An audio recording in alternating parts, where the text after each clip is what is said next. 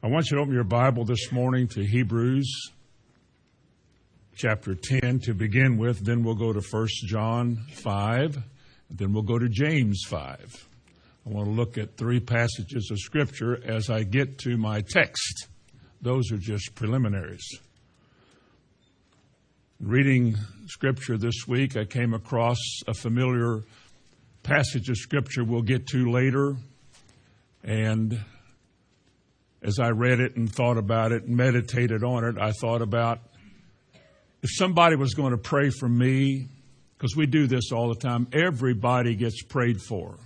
Everybody is told to pray for somebody else. Prayer is the most common thing in a church. Church is about prayer. Jesus said, His house shall be called a house of prayer. And prayer is an immense subject. A lot is said about it. A lot of books are written on prayer. A lot of opinions and ideas about prayer. Generally, people think that, if you have a need from God or the crisis or a difficulty, you just pray. You just need to pray. And yet we also know that not all prayers are heard. That some prayers are futile, that God didn't hear them. That there are reasons that prayers don't work. Just praying doesn't mean it works because you prayed. So many people have prayed to God for something. It did not work. They did not get it. And then they develop a doctrine that says, well, He could, but He may not want to. So you should always pray if it be thy will. So you're praying for things you're not really sure of. You're asking for things you don't know if it's really going to work because God is presented as somebody who may not want to. Even though He's promised in His Word to do something, people have been taught that, well, He may not do that because He may change His mind.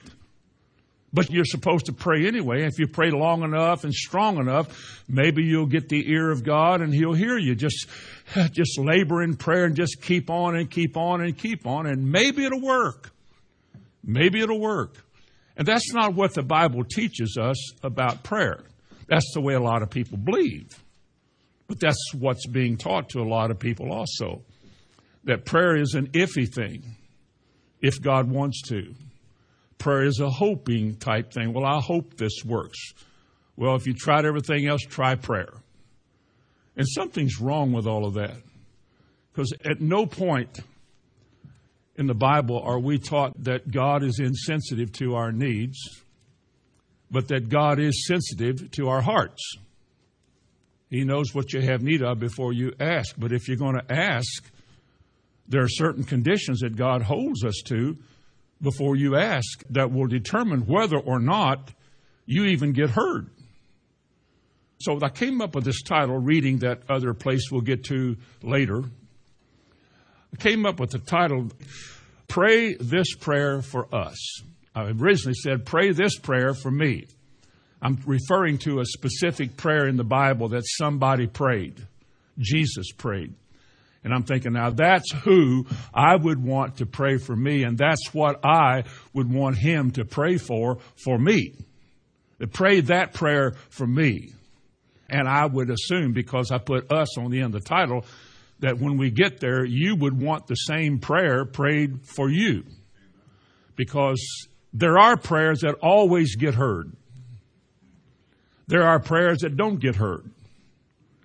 And so we want to look at those things because prayer in Hebrews 10 is a request.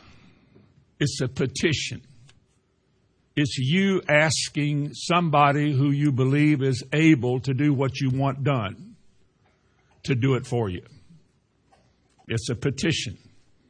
I think we turn to God because the Bible depicts God as all-powerful, all-knowing, capable, able. Nothing is too difficult for thee. He is able to do exceeding abundantly above all things that you ask for. Jesus said, ask and you shall receive. Well, if He didn't do what He asked you to do, then that'd be a fruitful verse of Scripture. But prayer is an asking of God to do something for you or for somebody else, or to bring something into your life, or to remove something from your life. Prayer is when we approach God to do something that doesn't seem there's any other way to get results. A terminal illness, when the best of the medical world says we can't do anything about this. Some people then turn to God because perhaps only God can fix the impossible. And He can. But there's more to it than just waiting until everything else fails and putting God at the end of the list as to who you trust in or who you turn to. But Hebrews chapter 10 tells us how we approach God. In other words, if we're going to come to the Lord for an answer to a prayer, here's what He says in Hebrews 10 verse 22. Hebrews 10 and verse 22. Let us draw near, now notice this, with a true heart in full assurance of faith, having our hearts sprinkled from an evil conscience and our bodies washed with pure water. Well, obviously the language there is not referring to a shower or a bath, but it's spiritual language having to do with the spiritually clean life, outside the body and inside in the heart. So what is it? Psalm 24 verse 3 says, who shall ascend to the hill of the Lord? Who shall stand in His holy place? Who will be able to draw near unto God? And He answers it by saying, he that has clean hands, that's the outside, and a pure heart. Now that's just one verse in the Bible that is largely admired for its beauty, and it's printed on little things and hanging on the wall. But what it says, God holds Himself to that requirement for us. He holds you to it, and that, as a righteous God, is what He requires. Clean hands, that's your activities and what you're doing, and clean hands and a pure heart. No hypocrisy, genuine clean heart. This is who God said will ascend to the hill of the Lord. This is who will come before the Lord to obtain mercy in time of need. Because there will be times in your life you have a need.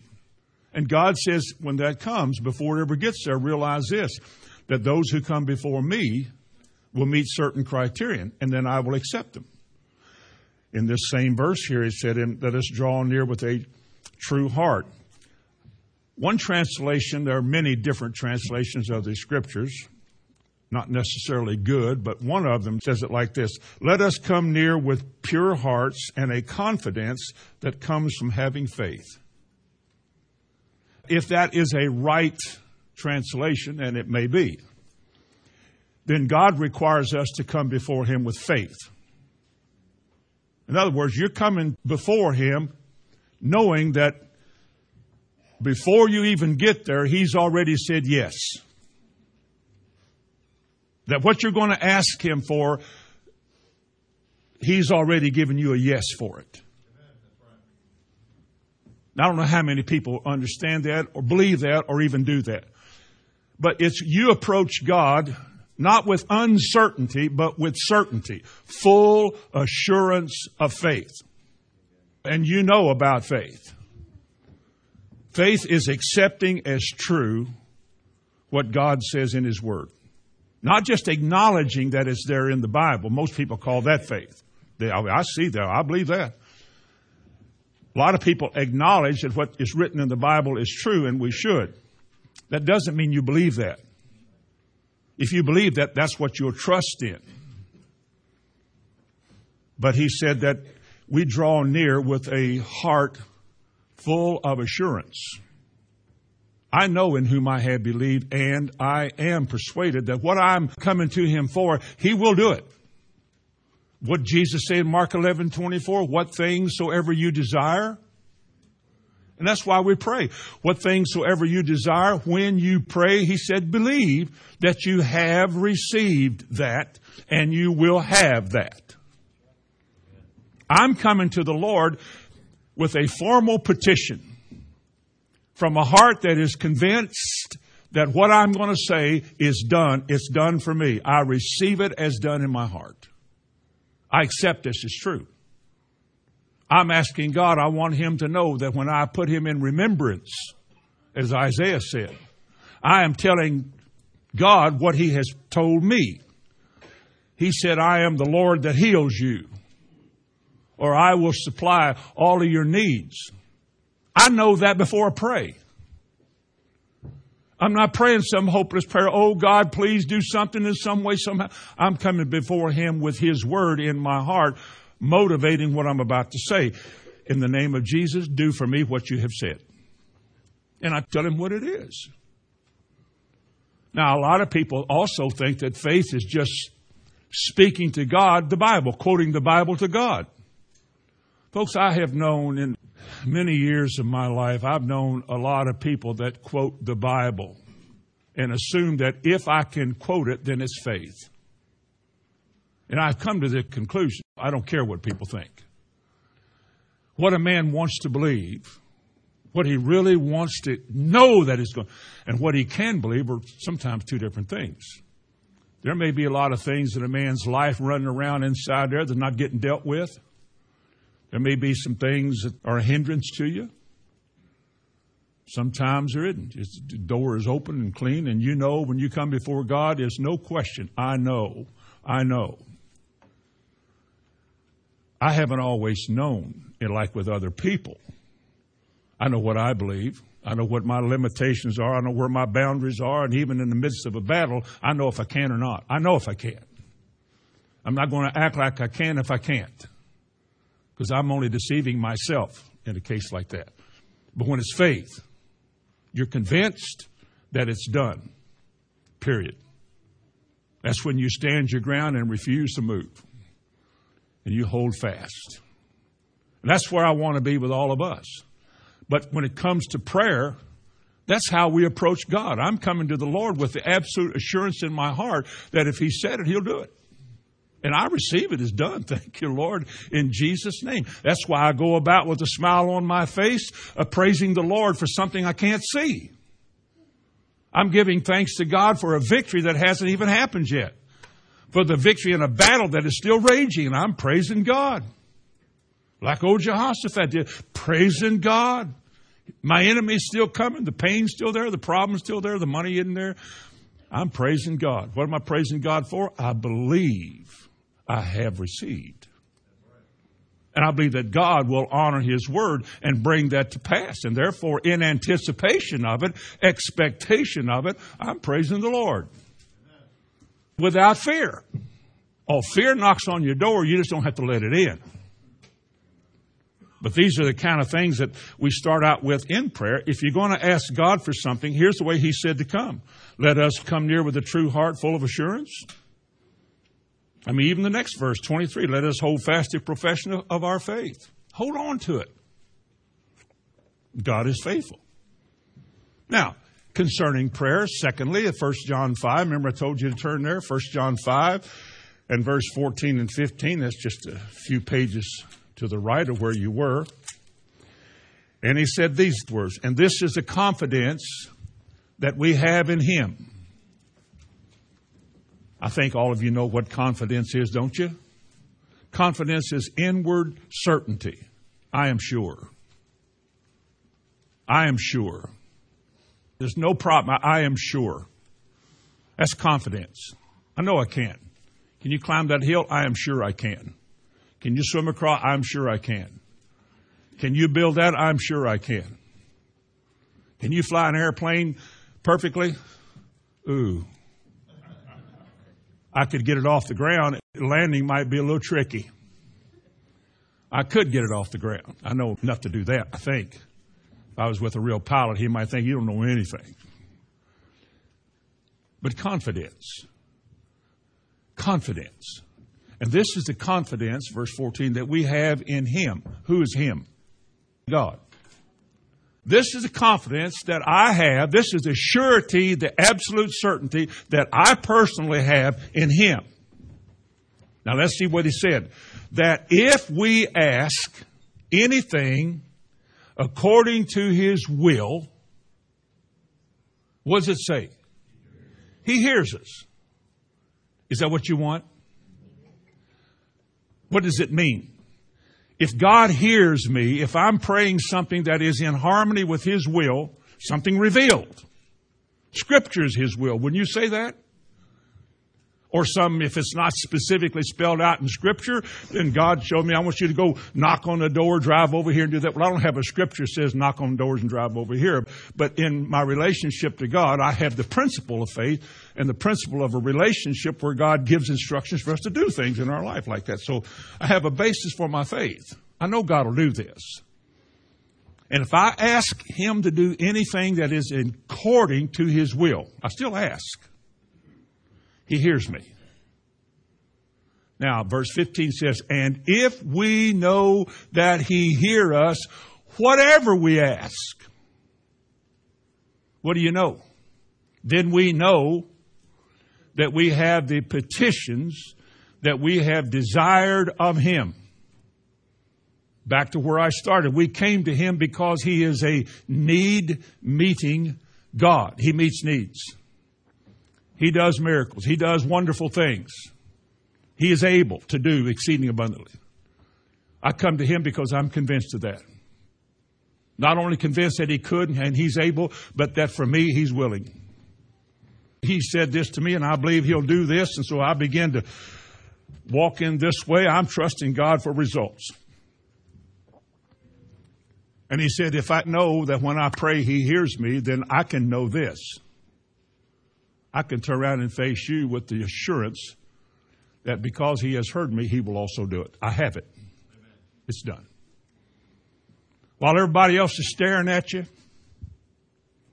while everybody else is, I don't know about that kind of stuff, you can smile and say, well, the difference between me and you in this particular situation is that God spoke to me and not you about this, and therefore I am convinced. You may not be, but I am, and that's what counts, because I'm the one that's going to receive. And if God said it, He'll do it. That's right. Amen. Concerning prayer, this is the confidence that we have in Him. Again, didn't He tell us in Mark 11:24? What things ever you ask for when you pray, believe you receive them and you'll get them. Or Matthew 21, all things whatsoever you ask in prayer, believing, you shall receive.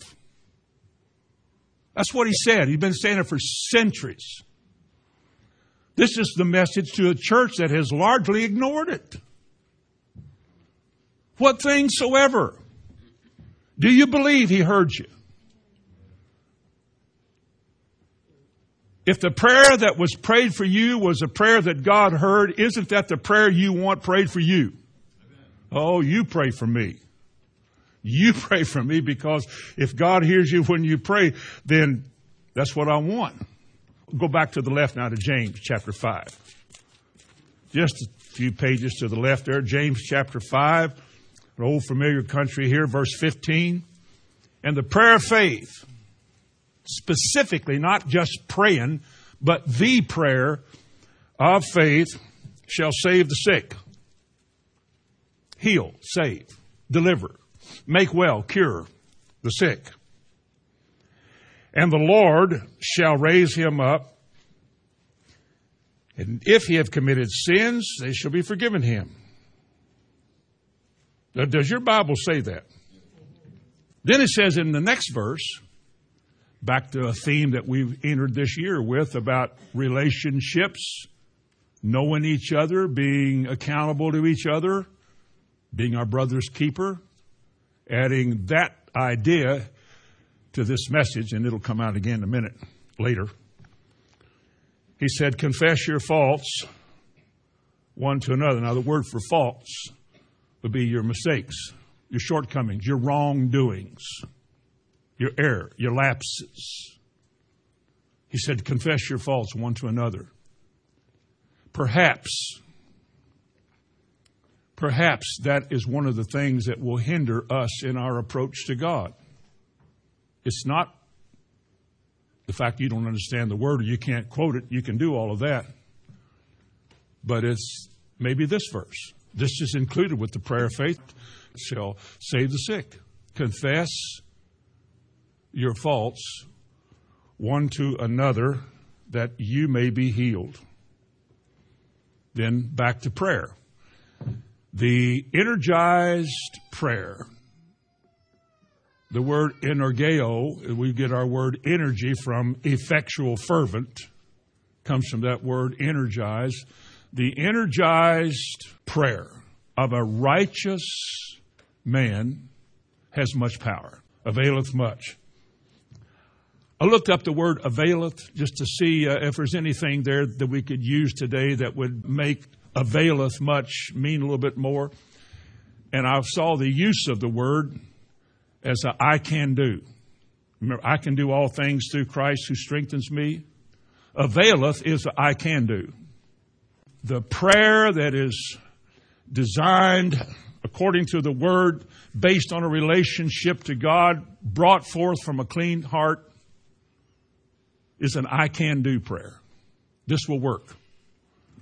This is how we should pray. This is who we want to pray for us. If you're going to pray for me, know this. Know this in your heart. If you're going to pray for these folks, be able to know when you pray that it works. That there are no obstacles, no restrictions, nothing clouding the relationship between you and the Lord. Clean hands, a pure heart. You're coming before God with a serious need or with just a need or a desire. With clean hands and a pure heart. And he said, that kind of prayer availeth much. Now, our title is Pray This Prayer for Us. Well, that's the kind of prayer that I want prayed for me. And if we are going to pray one for another, then two things need to be understood from James 5 and verse 16. One, we need to have a heart that is right with God and a life that is right with God and ways that are right. Righteous man. If we're going to have a prayer line with the Lord and be able to be used of God in praying for people that works, then you have to have a life that is right with God. Anybody can pray. Anybody can mouth a prayer. Anybody who wants to learn can say, Our Father which art in heaven, hallowed be thy name, thy kingdom come, thy will be done. Anybody can do that. That doesn't mean it works. Most people don't believe half of what that means. But they learn how to say that. Or the Catholic prayer, Bless us, O Lord, and these thy gifts which we are about to receive from thy bounty through Jesus Christ our Lord. Amen. You can do that. And a lot of other learned prayers that we all pray now. Lay me down and say, Pray the Lord my soul to keep. If I should die before we can pray the Lord my soul to take. You know, when you're a little kid, I said that fast, but you know what I'm saying. It's not praying. It's not just, let's pray, let's pray. It's not going to a prayer meeting and listen to people pray. But it's letting God use you to bring to Him needs of other people that you are convinced that He's going to meet. And if you're not convinced, I think then prayer then is a time of being still before the Lord.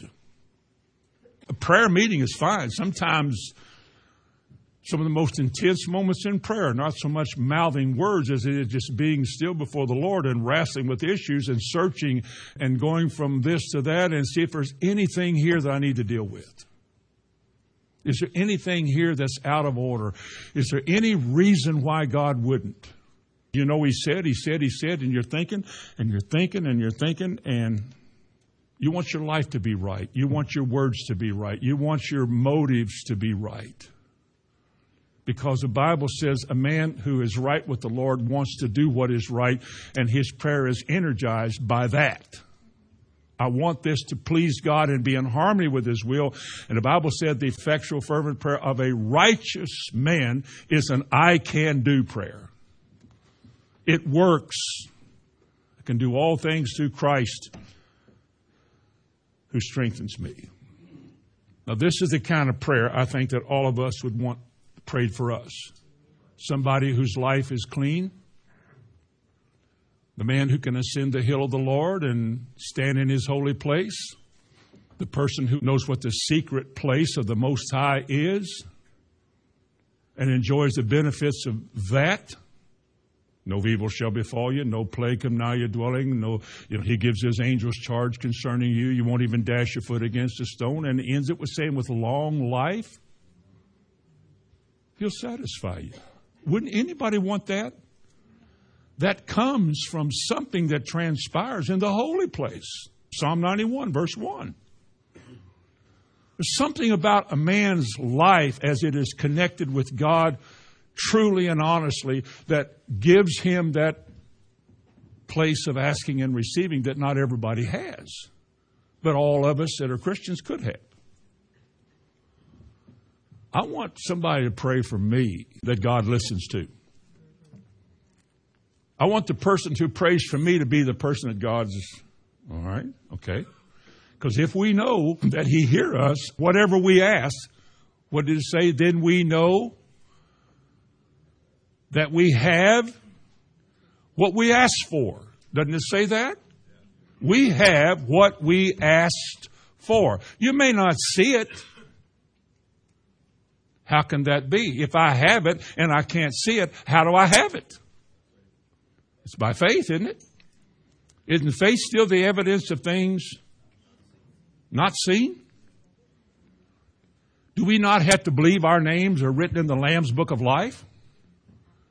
Do I not have to go back to 40-some years ago in my life and believe that what happened on that day and is still going on now is the work of God? I have to believe this.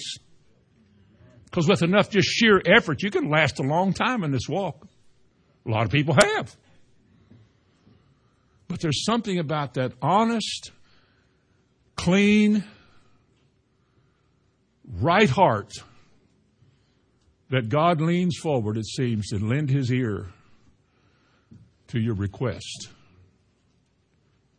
Some of us know there are things we can't ask for. Or you can mouth the words, but your heart. Faith is always a matter of the heart. How many of you believe there are things that you could ask for, but it ain't going to work? Because there might be something wrong somewhere, and while you're asking the right prayer, things are wrong. Sometimes your heart witnesses to that, and you know while you're mouthing the right words, your heart is saying it won't work. I prayed many times for people that I should have given a speech. Many times in my life, I know that I have prayed for people for something that I knew as I prayed it would not work. There have been many times I have prayed for something I knew would work. Now, what's the difference? Is there not the work of the Holy Spirit when it comes to prayer that sometimes is a restraining or a releasing influence? Sometimes you know, sometimes I know it's the right word. I know what the Bible says about this, but something's not right. Have you ever been there? Something's not right. Something is not right. But it's not a problem with you knowing the Bible. It's just something needs to be done. But the prayer I want prayed for me is the prayer when all the channels are open. And that prayer is pushed forth out of a faithful heart that says, I believe that you have heard me, and whoever I'm praying for is now benefiting from my prayer. Call the elders of the church, and they will pray the prayer of, is it still in there, faith? And the power that is in the prayer of faith will heal the sick. Now, let's turn to our text, Luke 22. The prayer that I want prayed for me is found in Luke chapter 22.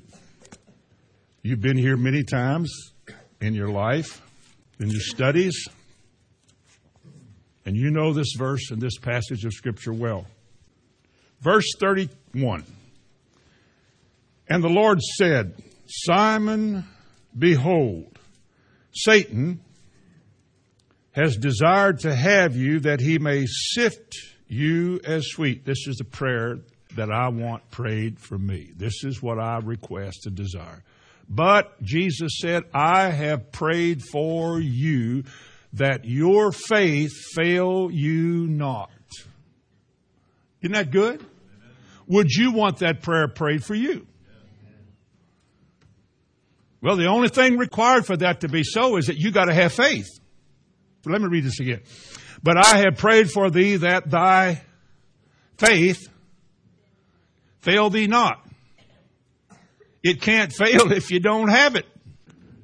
He said, I prayed for you that your faith fail you not. You know what? It won't fail. You don't know that at the time because it looks like it is. It doesn't look like it might work here. But Jesus said, I have prayed for you that it will not fail. Pray that prayer for me. Pray that prayer for me. Let me save the other comments for that until I get back to it and point out in Luke chapter 22 here at least 4 things, 4 aspects of every Christian's life that would involve you needing this prayer. 4 things in your life that you will experience. You should experience. 4 things here that has to do with your Christian's life. First of all is trouble and tribulation. Jesus said himself in John 16, the last verse of John 16, he said, in this world you will have tribulation. Now, because he's the one you approach and he's the one that your prayer in his name will be directed to God through, he said, be of good cheer, I have overcome the world. Now, somebody sitting up there in heavenly places today has already been where you are. Somebody in the Godhead knows what a human experience is like.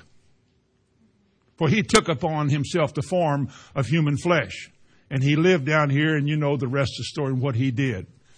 As God's Lamb, which took away the sins of the world. That's what Jesus was, the Lamb of God. And he is spoken of as a great high priest.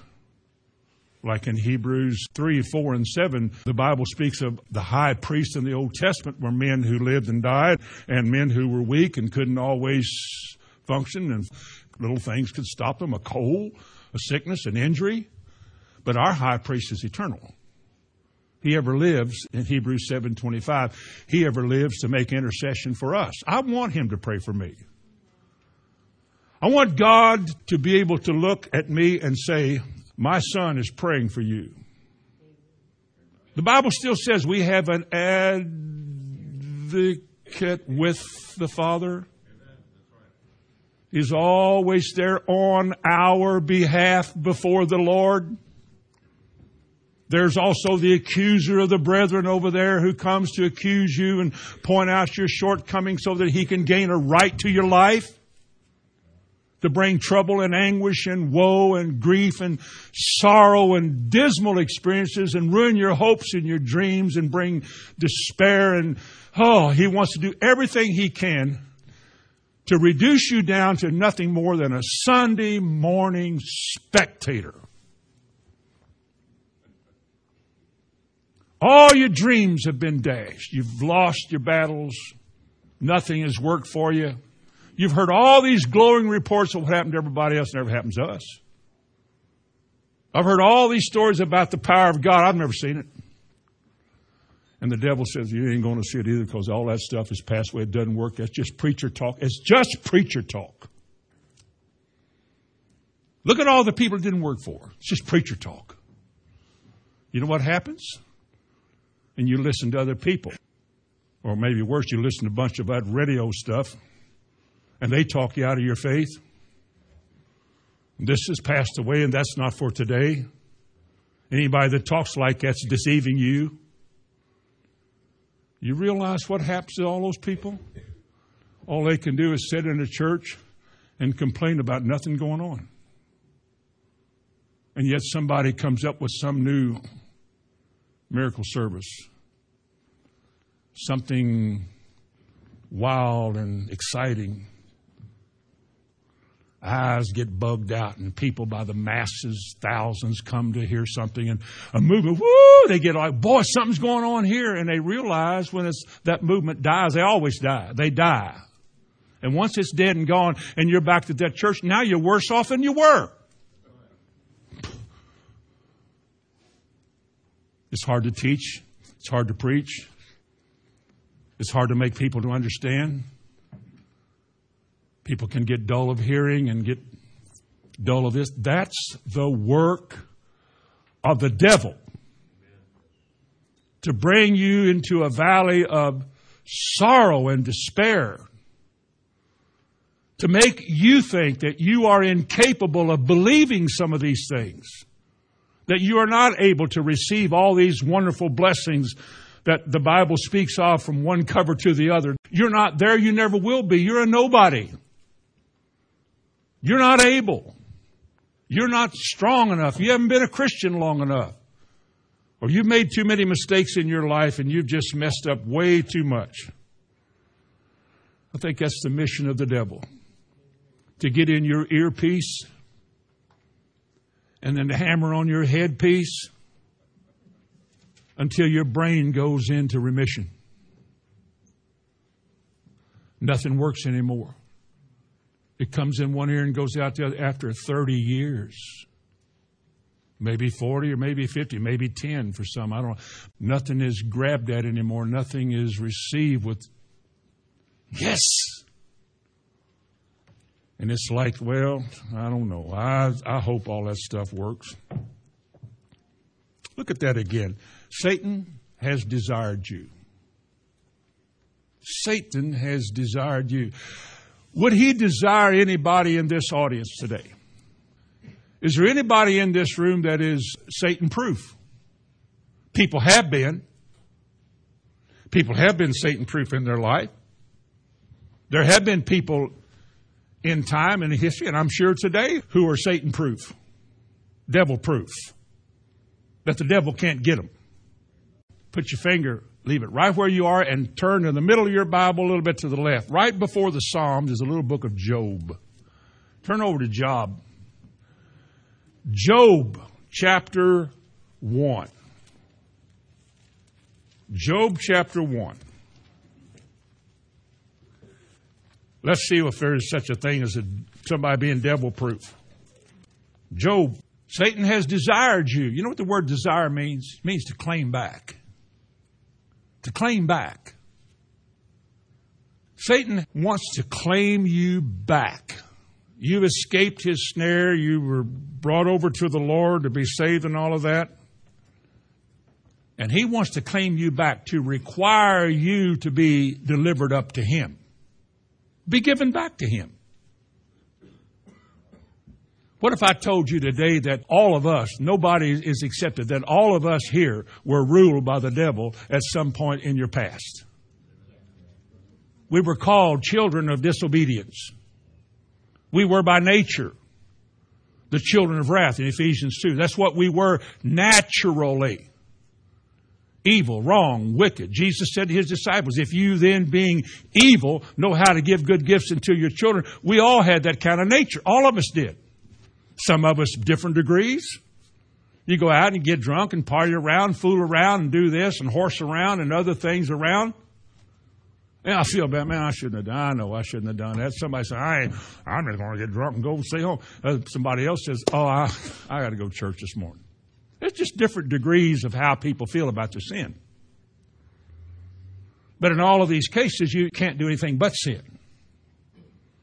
You can't stop cussing. You can't stop drinking. You can't stop running around and thinking bad thoughts and having immoral lust and activity. You can't stop. You're hooked. The devil owns you. He's mastered your life. You can't stop. You can't turn off the stuff you're watching and not watch it. The desire to be wicked is stronger than the desire to be right, but you can't be right. You can't make yourself right. You cannot make yourself good enough to God that He will accept you. You cannot do that. All we like sheep have gone astray. There is none righteous, not even one, the Bible says. We can try. We may go to church and maybe be a preacher, but you can't make yourself right. You can't make yourself forgiven from the wrongs you have done because the devil is your master. He rules you. He'll let you feel bad about your sins and go to church and, oh God, what do I do? He'll let you do that, but he masters you. He owns you. He lets you think you're all right. I'm all right. I'm not, I just took a little shot of whatever stuff people take today. There's so many different drugs today. My generation was the last one that didn't. As far as I know. Because then after that, in the 60s, the door was open to more filth.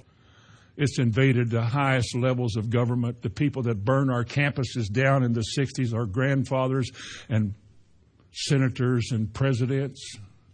It's ingrained in their thinking. You cannot but think that way.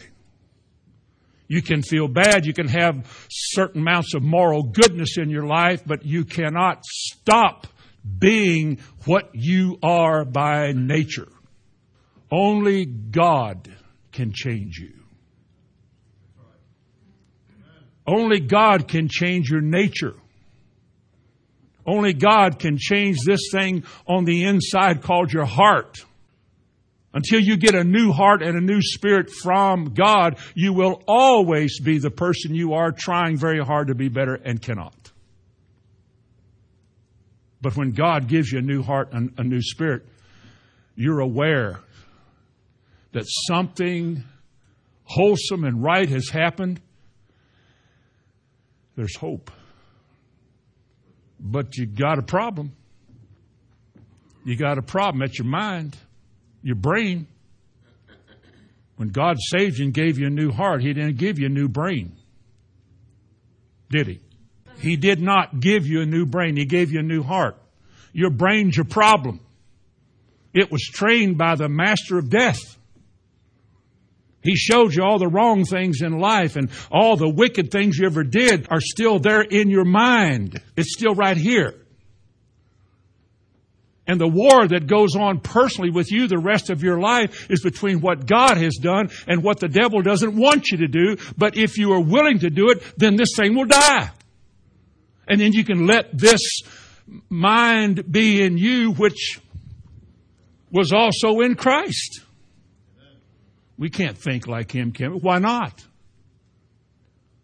Be not fashioned according to this world. Didn't Paul say that in Romans? But be transformed, how? By the renewing of your mind. How do you do that? Weekly, daily, cleansing, washing, recognition, dealing with persecution, suffering, crucifixion. It's the deeper life, we call it. I don't know a handful, as I look back through history, I don't know a handful that stayed with it. Many started, and they thought, we're going to go this. Then they're not around today. It's too hard. Because the devil keeps popping on your headpiece. Your mind, excuse me.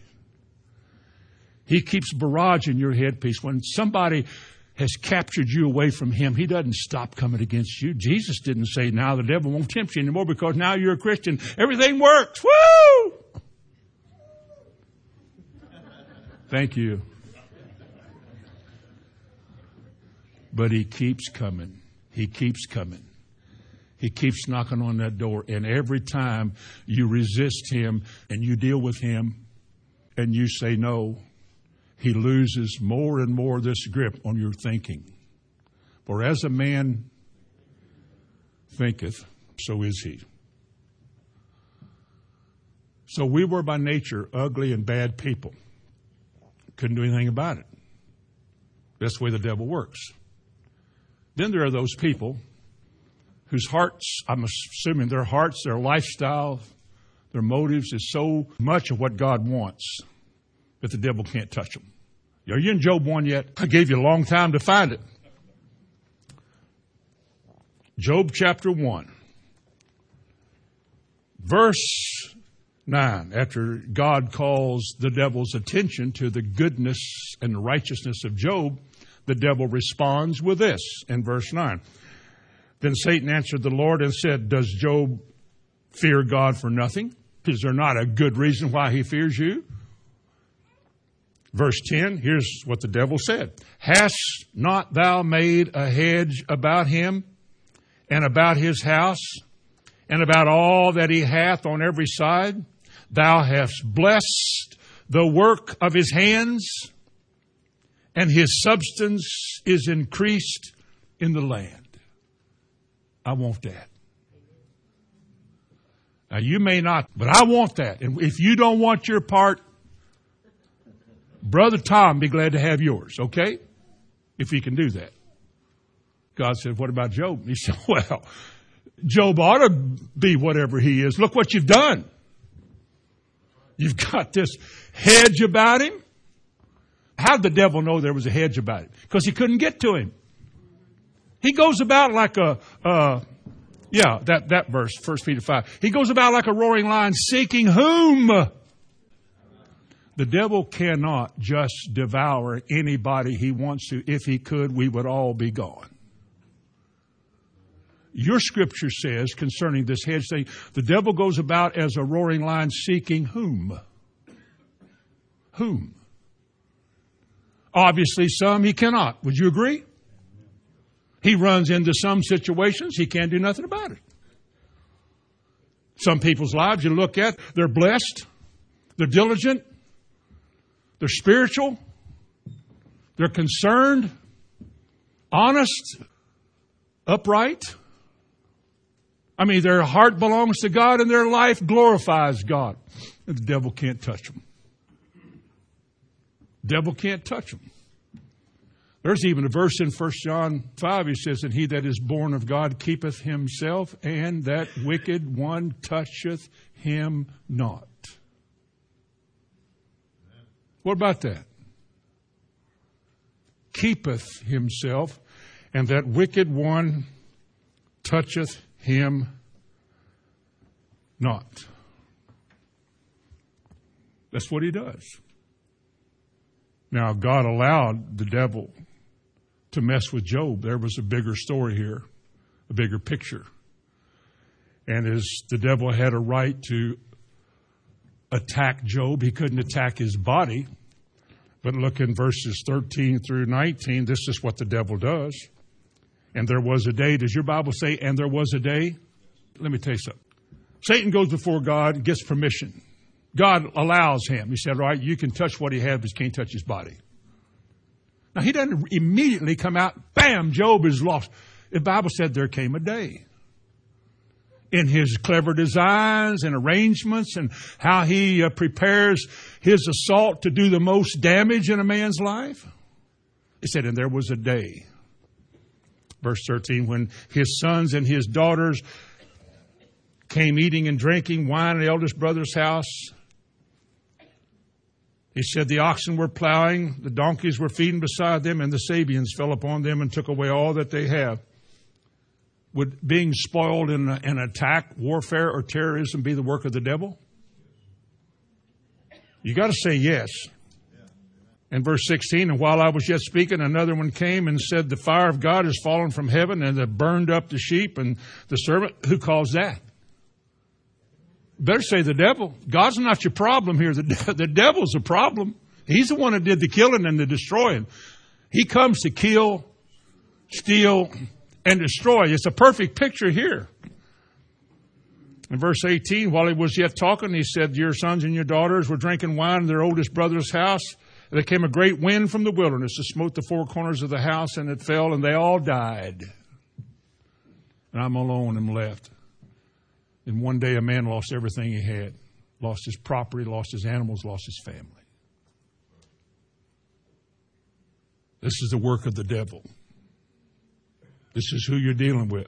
In fact, in chapter 2, when the devil came back at him again, his wife said in verse 9 that you ought to curse God and die. Dost thou still retain your integrity? Curse God and die. You know why? Because the devil touched his body. The devil said, well, if you touch his body, he'll give up all of this holy stuff. So he did. And the Bible said Job held fast his integrity. It didn't change his heart. Trouble he had didn't change his heart. He knew who he was dealing with. Didn't know what to do. It's the first book ever written in the Bible, as far as I know. First of all the books in the Bible was Job. Nothing was before it. So here's a man who is encountering what we all encounter, trouble and tribulation, because we're all going to face that. And the devil comes to kill and to steal and destroy and to talk you out of everything you've heard, or to make you convinced that what you've heard won't work for you. And wonder why it doesn't work, and spend the rest of your life either being critical of what you heard or wondering about what you heard. Somebody told me on Facebook there was some people used to be in Faith Assembly up in Indiana who were criticizing Hobart Freeman for what he taught, and that they were taught wrong, and it was, I guess, the poor victims, it was his fault that they were taught the faith. Yet I was taught the same thing. So were you. There's always people, instead of doing anything about their life, they just want to blame somebody for the way they are, but they're willing to stay the way they are. That means your brain's in backwards. You're not thinking right. That's kind of ignorant. The devil has desired you so that he can sift you like wheat. Now, as I understand in studying the word sift, it's a sieve. And the purpose of this thing was to agitate, which is what this word means, to agitate the grain, to break that cover off of that wheat shell, the wheat seed. What do you call wheat seeds? Bonnie grounds them up all the time. Berries. And this wheat seed won't work if it's still got that covering about it. They call it chaff. That's a protective covering. And to get that thing off when it's mature and it becomes hardened, this chaff loses its grip. It no longer can hold itself fast to you if it's agitated. That's a good picture of trials in your life, how necessary they are for you to become what you want to be. These things are thrown in the air, whatever. If I'm doing this wrong, just understand because I'm totally ignorant about how you do this. But I see this big thing, you jump it and throw it up in the air, and you flop this seed. And as you do, somebody with a winnowing fan, and I might have it wrong, but allow me. Somebody got this fan, while you're doing it, they wave this fan, and the air blows the chaff off the wheat until all you've got left eventually, hopefully, is just wheat that is usable. It is acceptable. It is usable. It has value. But you got to get this shell off the wheat. And this picture of throwing it up and agitating it, whatever they do to wheat, to bang it around on something to make it loosen that covering about it, that's what this word sift means. And what it does is just separate the wheat from the chaff. I guess that's what that covering is called, so that the wheat can be made into flour. So you can make bread. That's what God does with us. But that's what the devil does. That's how this thing works with trials and tribulations. The devil comes to tempt you. God will prove you. It was God, the Bible says, the Spirit of God, who led Jesus to the wilderness to be tempted of the devil for 40 days. Led him out there. Jesus didn't say, no, I don't want to go out there. It's necessary to prove who you are and that you show that you are who you are by what you stand on. He went out there. 40 days and 40 nights is pretty rough. The Bible said at the end of it, angels came and ministered to him. You ever had that happen to you yet?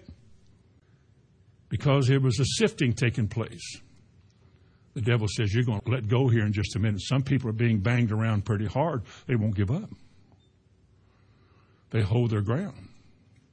I know in whom I have believed that I am persuaded. And so in this way, God proves us. And we either disqualify ourselves. We either disqualify ourselves by walking away and making excuses to why this life isn't for me. Or you will hold fast and believe that no temptation has taken you but such as is common to all of us. And that God, who is faithful, will not allow you to be sifted, tested, agitated, banged around, and beat on beyond what you are able to handle. So that we are without excuse if we quit. We are without excuse because the sifting is taking place. Turn to Matthew 13 and we'll begin closing. Matthew 13. In Matthew 13, we get this picture of the sower and the seed. And notice with regard to this testing, trials, agitation, sifting and banging and loosening us from the things that keep us from being useful to God. Matthew 13 is a sower in the seed, and he started out, Jesus did, by describing in verse 4, he said, a sower went forth to sow, and there's a wayside, the stony places, the thorns, and then the good ground. There's 4 different kinds of soil that the seed was sown on. I'm interested in the stony soil because when he explains what that meant in the stony soil in verse 20 and 21, he said, but he that received seed into stony places, God forbid that was you or me. But he said, he that received seed loved it. Hey, whoever this guy was, he liked stones. He liked stony soil. He liked the atmosphere of stones. He was a supporter of the Stony Bunch. I don't know that he had to stay with stones, but apparently he wanted to be there. And wherever he was, God made sure he heard the truth. Seed was sown in stony soil. And he said in verse 20, but he that receives seed in the stony places, the same is he that hears the word and immediately with joy receives it. We all want that. A new Christian, a new convert, a new something. Praise God, tears of joy. I found life and Jesus has come in. Amen. I've seen it hundreds of times. Hundreds of people we're so glad about because now they're going to heaven. And yet sometimes in 6 months, you can't find them anymore. They couldn't, as I was talking about, they couldn't give up that old life because they never got saved. They couldn't give up the old life because they never were born again. Unless you think you can have a new nature and you're governed and motivated by the Lord, but you're hanging on to the old life. Oh, you'll be tempted and tested. It is a process, I'll admit to that. But you'll hate it and you won't go back to it. You know what? Even if you do, I have known the Bible does speak of backsliding. So I do know there's hope for anybody. In spite of me, there's hope for others. You're welcome. And I praise God for His goodness, His tolerance, and long suffering to the likes of us.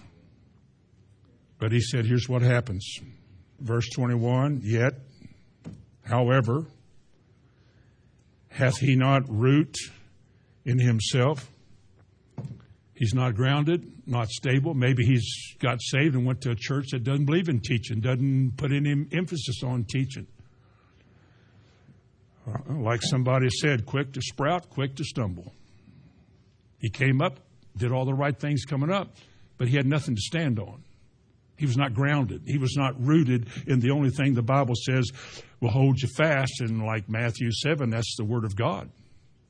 The Word, hearing the Word and doing it. That's what the root and foundation of your life is. That's what makes you stable, not likely to be moved off course. Is that Word you're standing on that somebody taught you and you see it, you've got it in your heart. He goes on to say, he endureth for a while, but when tribulation or persecution arises because of what? The Word. How could that be? How could that be? Why would you be persecuted or have tribulation because of the Word?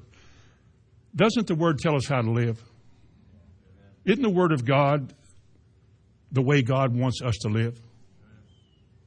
And isn't it a challenge if you've been living the other way for so long to suddenly start living a different way and all your friends start persecuting, they start talking about you, calling you names, rejecting you? You don't know how to relate to Christians yet, and sometimes you don't know what you're doing. But he said persecution arises because of the Word. He's heard something that he wants to do that's getting him persecuted. Are you with me? And the Bible said he couldn't handle that. He was more interested in being a Christian and maintaining his old ties and being accepted of everybody. He's still cool, but a Christian. And the Bible says, and by, what's the last part of that verse say? By and by, he is what? Offended. Does your Bible say that? By and by, verse 21 says he is offended. The word offended simply means to cause to stumble. To cause to stumble. Let me read something that an expert wrote, a theologian wrote. It said he has no real confidence in God, no true religion. Mere excitement and feeling is all that he ever had, and that is not sufficient to sustain him when the trial comes.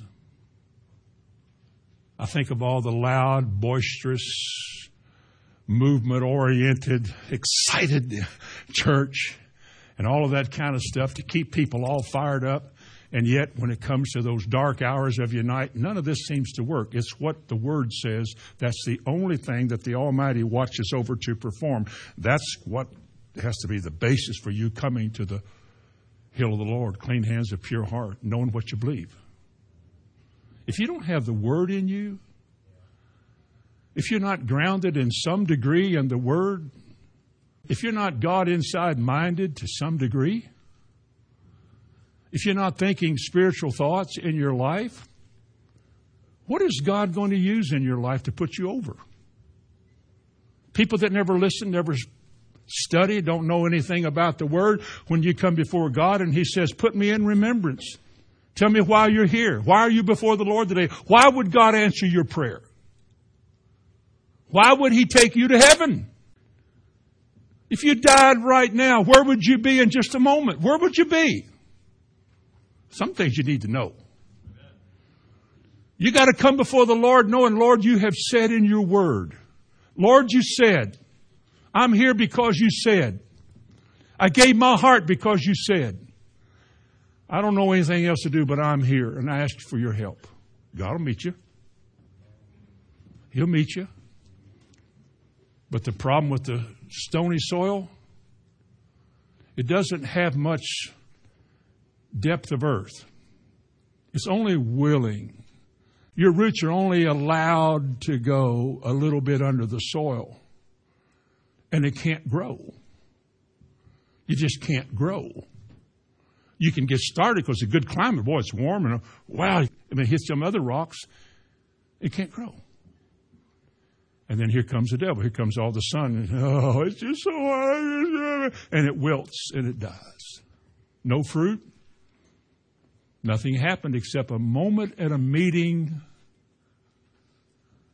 somewhere in my past. Jesus in Luke 22 said, Peter, the devil has desired you, that he can sift you like wheat. You ain't going to like what's going on. None of us do, but it's part of the life. And then next week, Jesus said, but I have prayed for you. That's the prayer I want prayed for us. Amen. I want Jesus to bring my name and say, as he ever lives to make intercession for us, I want him to bring my name before the throne as one of his. Amen. Bow your head with me. Heavenly Father, in the name of Jesus, we give you thanks for loving us, for bringing us here, for feeding us, for showing us what we need to see, for saving us, for giving us your treasure, your word. You said that you honor this word even above your name. And you put great value on your name because your name tells us who you are. And you honor your word even above that. Father, we are people that stand and set before you today as a people of need. We confess that there is a deeper work that needs to take place in our lives, a work that needs to continue on for some, and a work that needs to intensify in others. We want to be able to know that we always are in your will, knowing what to do, having wisdom. We want to know that. We face so many things in this life, oh God, we don't know what to do. And yet you always know what to do. So we pray that you would illumine us, bless us, and equip us.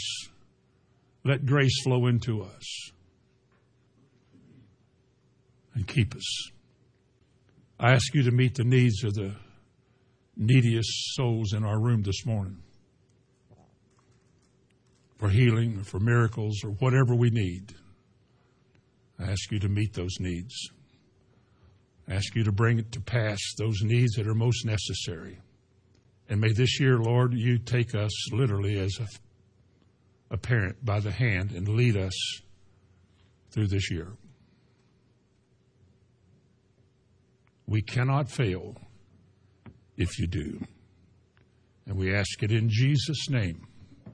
Amen.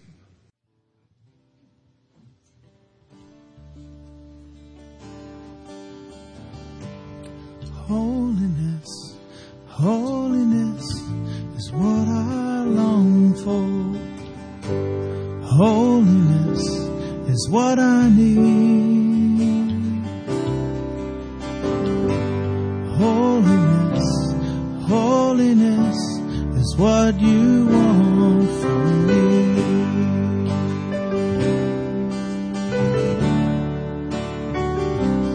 Take my heart and form it. Take my mind and transform it. Take my will and conform it to yours, oh Lord. Righteousness, righteousness, righteousness is what I long for. Righteousness is what I need. Righteousness, righteousness is what you want from me.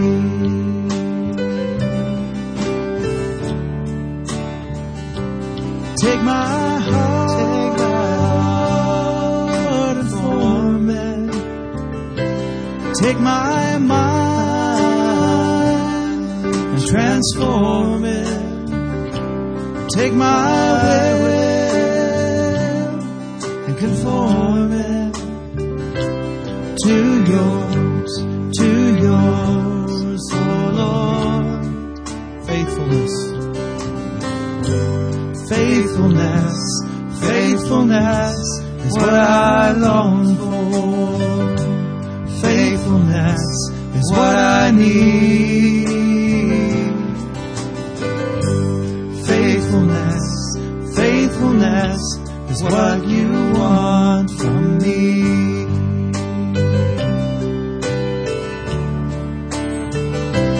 Take my heart and form it. Take my mind and transform it. Take my will and conform it to yours, oh Lord. Take my heart, take my heart and form it. Take my mind and transform it. Take my will and conform it to yours, oh Lord. To yours, oh